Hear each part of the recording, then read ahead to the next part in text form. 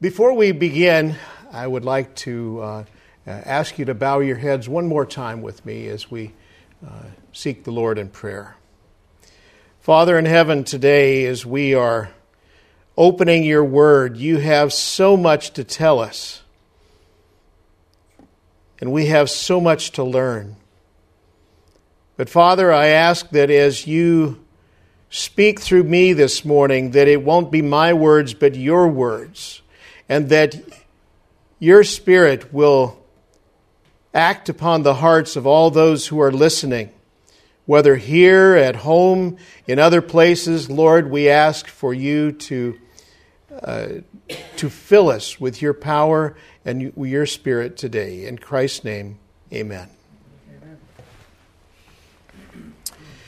Samuel 2, chapter 11 begins with these words: in the spring of the year, when kings normally go out to war, David sent Joab and the Israelite army to fight the Ammonites.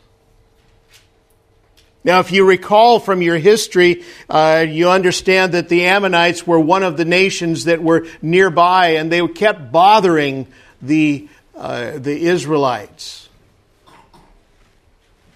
But David sent Joab and the Israelite army to fight the Ammonites. They destroyed the Ammonite army and laid siege to the city of Rabbah. However, David stayed behind in Jerusalem. And there begins the problem. Because you see, David was back behind. He was not leading his army. He had Joab, the commander of all of his armies, and he had him in charge of everything. And David was back home, and he was occupying his time in a little bit more leisurely way. And in fact, Scripture points out that he was one night up on top of the roof of his palace.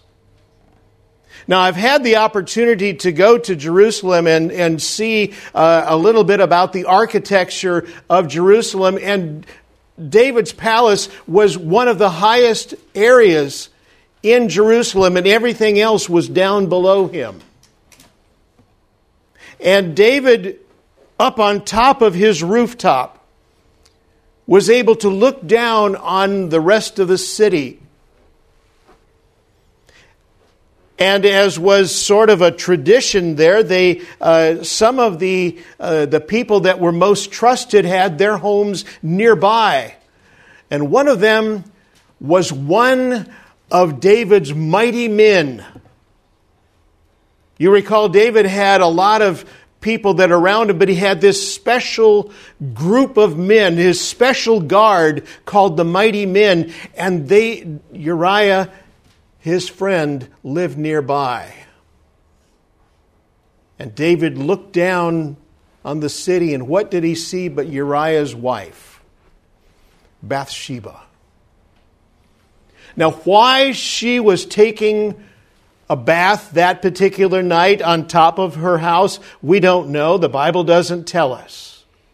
But it so interests David that he says, "Wow! Get her for me.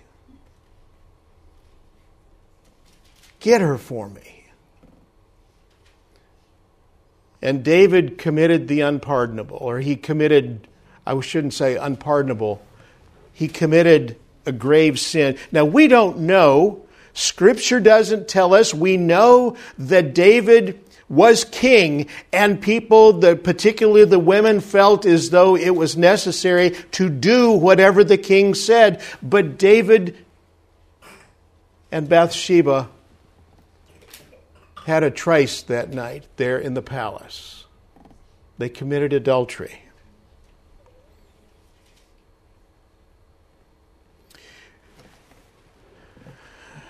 And then Bathsheba went home, but then not too long later, she sent this desperate note to the king. She says, David, we got a problem. I'm pregnant. And David said, oh, well, that's easily taken care of. What we'll do then is we will have your husband come home from the battles, take a little bit of a break, a little bit of a breather, and we'll have him just come home and he will sleep with you. And then we'll say, well, because of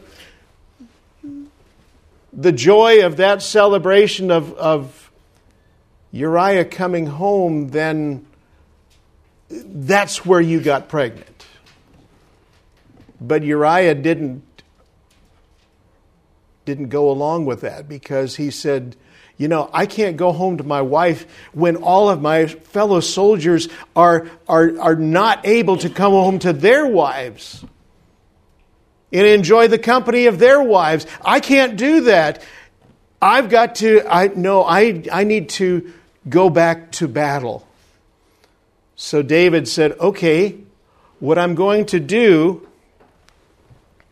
is I'm going to send a note back with you, a sealed envelope that has some instructions in it. Please give these to Joab. Very, very important, Uriah, that you get these right to Joab, because he needs to do what is asked of him. But unbeknownst to Uriah, in that letter it said, send Uriah to the front lines and then withdraw all of your men from him so that he may be killed. And it happened just that way.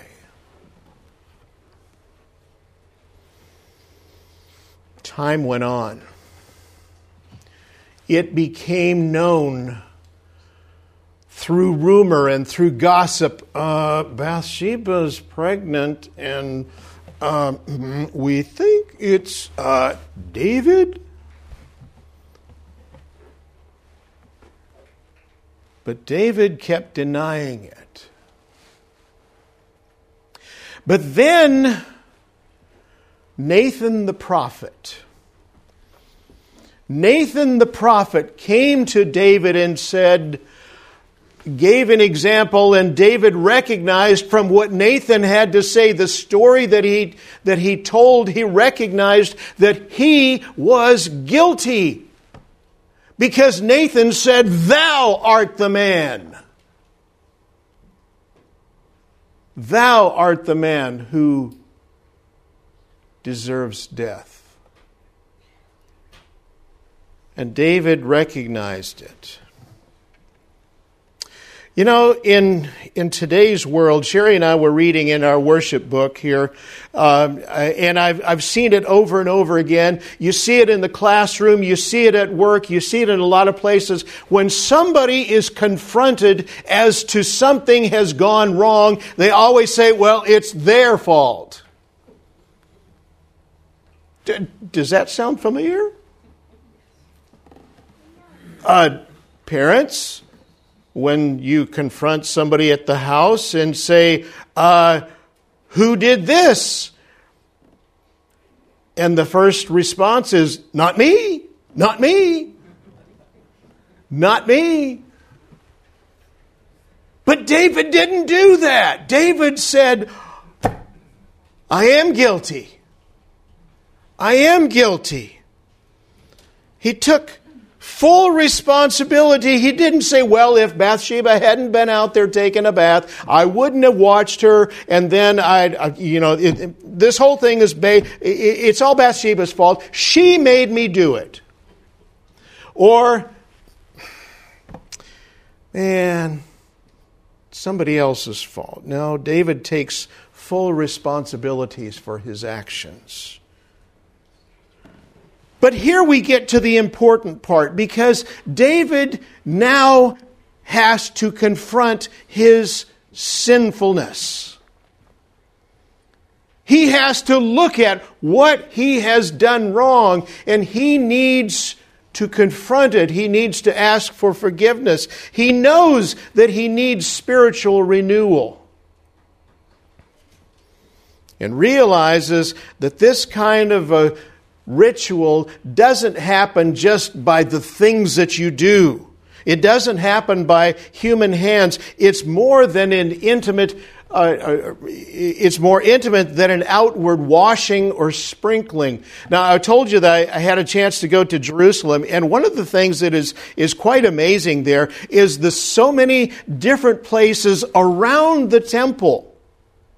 They will have different places where people would go and do a ritual washing, a ritual cleansing before they walk the steps up into the temple. And in fact, we even went to one place. It was actually a building, and it was a pool where people would go through the process of ritual cleansing for things that they may have done.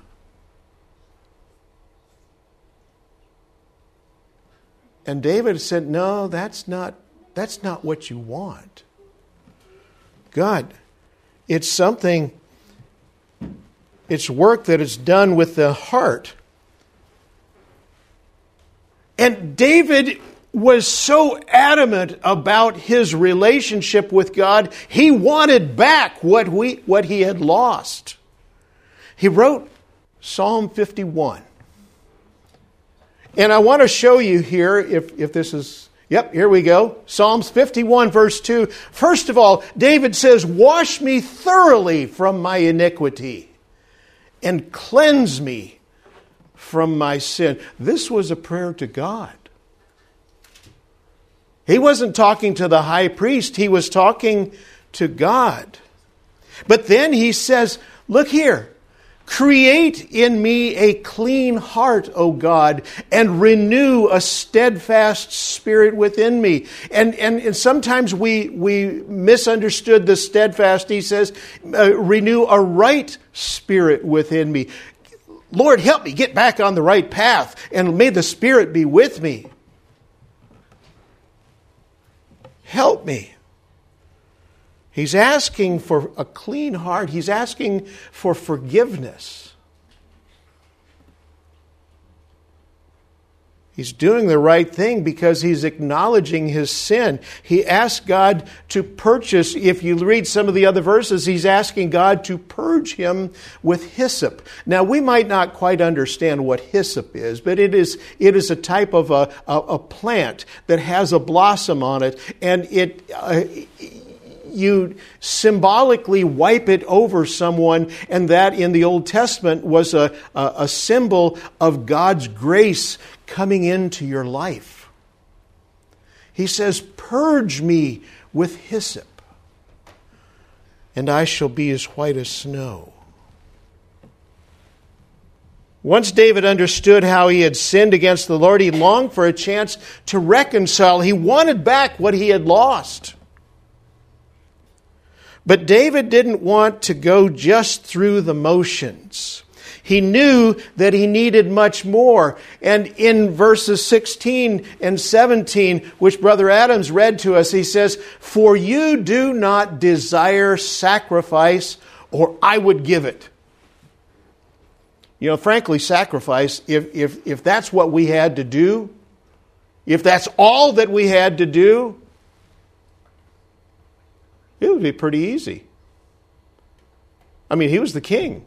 He could just go to the palace shepherd fold and just, hey, I'll take that lamb. Here, let's go to the temple. You go through the operation here. Let's cut the throat. Let's do all the deeds. Put the lamb on the altar, and yeah, we can. That's it. But he says, look, for you do not desire sacrifice, or else I would give it. What does he say? He says, you do not delight in burnt offering. Have you ever thought, with all of the burnt offerings that God asked for, David is saying, you don't delight in that.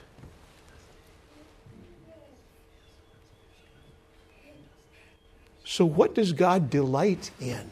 He says, the sacrifices of God are a broken spirit. A broken and a contrite heart. These, O God, you will not despise. Now, let's do something here. Let's fast do a fast rewind into David's life. What do we know David for? He was a shepherd boy. But then we also know the story of David and Goliath. That's probably the biggest story that we know about David. But David, much earlier in his life, had learned a lesson that applies here, because King Saul and the entire Israelite army were faced with the challenge by the Philistines. The Philistines had put up their giant, their Goliath, 9 foot tall. I was talking to our students in the academy. We're trying to estimate 9 foot tall. This is probably, folks, is this an 8 or a 9 foot ceiling in here? It's an 8 foot ceiling. Okay, add another 1 foot tall. And what's the tallest person that you have ever met? Anyone? 7 foot. Okay. Anyone else? 7 foot? 6'7". Okay, really tall. Lot taller than I am. I had the privilege one time of, not that I spoke to him, I just happened to see him. The Houston Rockets used to have a basketball player by the name of Yao Ming. 7'5". 7'5". That's the tallest that I've ever seen. Goliath was 9 foot tall. And Saul and the whole Israelite army was afraid of him, because he said, hey, send your champion out and meet me, because I'm the champion of the Philistines. And whoever wins between us, whoever wins, their army wins the battle. And you have to serve us. And he was making all kinds of comments. 1 Samuel 17:11 says, on hearing Goliath's words, Saul and all the Israelites were dismayed and terrified.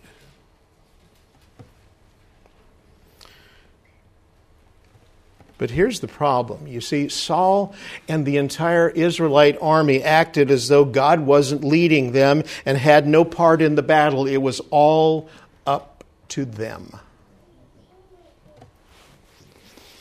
The problem is, when you and I face troubles here on this earth, we act the same way. It's all up to us. To fix it, to take care of it, it's up to us. We can live life thinking it's all up to us. We can say with our mouths there is a God. We can turn our problems over to God, but in our hearts we act as if there is no God. One writer said it this way. He says, we might be functional atheists because we don't act like it. We can live as if there is no God because, like Saul, our confidence only extends as far as our own strengths and abilities. Like Saul, we might know that there is a God, but we're shivering and shaking in our boots when we are supposed to face the things God puts in front of us. We can quickly forget that we are more than conquerors in Christ. We think it's all up to us. We forget that anything is possible through Jesus Christ. Now, David had already learned that lesson. Years ago, when he was a teenager, 16, 17 years old, he faced Goliath. He had learned that lesson. He went against Goliath not thinking, man, with these 5 stones and my slingshot, I'm going to be able to take down that giant. No, he says, no, God is on our side.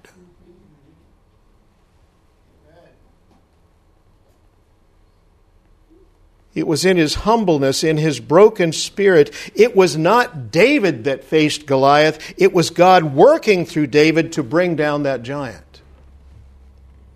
Saul was relying on his own power, and it was terribly lacking. And that's what we do when we try to face earth's and life's problems on our own,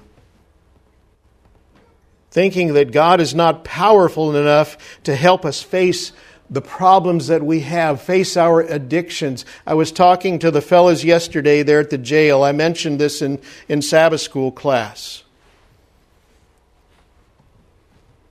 I work with the trustees at the Marion County Jail, and I talk with them each week.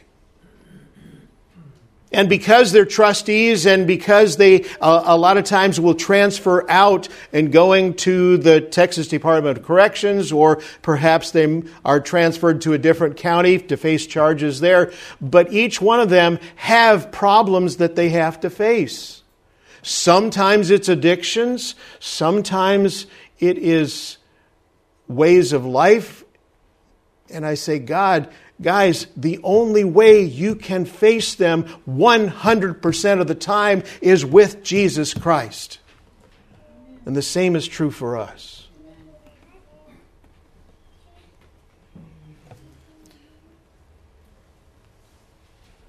We need to first of all recognize that we are not powerful enough to face these problems. The first step in the 12 steps, the Alcoholics Anonymous, Narcotics Anonymous, is recognizing your powerlessness. The second step is to recognize that there is a God, and we know very clearly there is a God. Third, we need to recognize we need to surrender all power over to Him. Now, so many times we don't quite understand the idea of surrender. Sometimes we say, Lord, now you take all that you want, and I'll hold on to this quarter or this 25% over here. You've got 75%, Lord. I'll give you that, but I want to hang on to this because I want to have some control. And that's what Saul needed to say. He needed to say, there is a God of power, and I'm not facing this giant alone. I can't face this giant with God. But he never learned to trust God. Fast forward to David and Bathsheba and his repentance for the Bathsheba debacle. And frankly, friends, there are some times when we need to learn or relearn a lesson that we have learned in the past. Sometimes we forget what has happened in the past and we need to relearn it. And God puts situations in our path where we need to relearn. And this was one of those times for David. He needed to relearn that we are powerless until we turn the controls of our life over to God. We need to be broken. Now listen to this and read this with me. Psalm 51 verses 16 and 17 in the New Living Translation. It says, "You do not desire a sacrifice, or I would offer one." David starts out. Says, you do not want a burnt offering. The sacrifice you desire is a broken spirit. You will not reject a broken and repentant heart, O God. Now, in the Hebrew language, whenever the word broken is used, in this situation, it is talking about a very devastating definition, because to be broken means to be broken in pieces. To completely crush, to cut off, to destroy, to quench, to shatter, to splinter. David was saying, with those definitions, I need to have a broken, splintered spirit. The word contrite in the Hebrew means to collapse, to severely break, to crouch.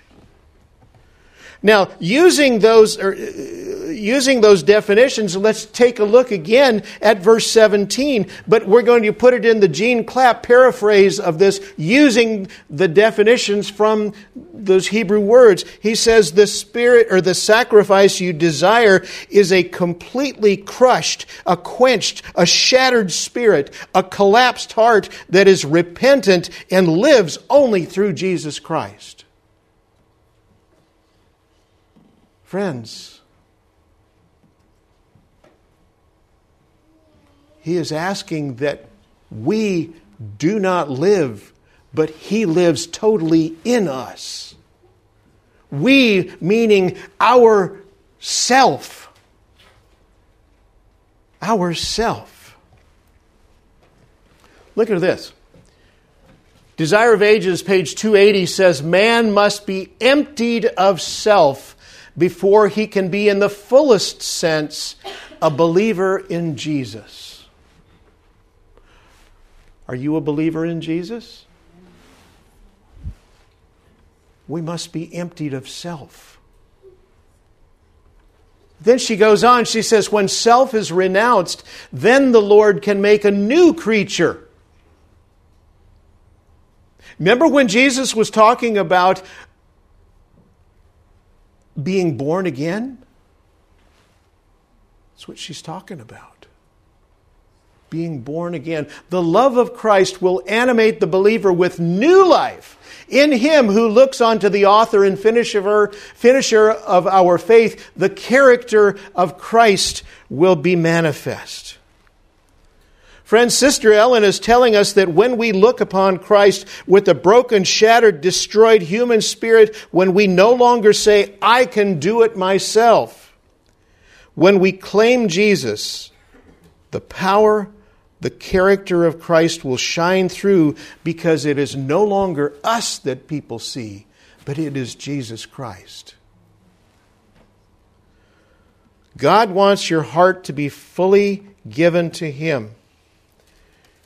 Is your heart fully given to Him, to God?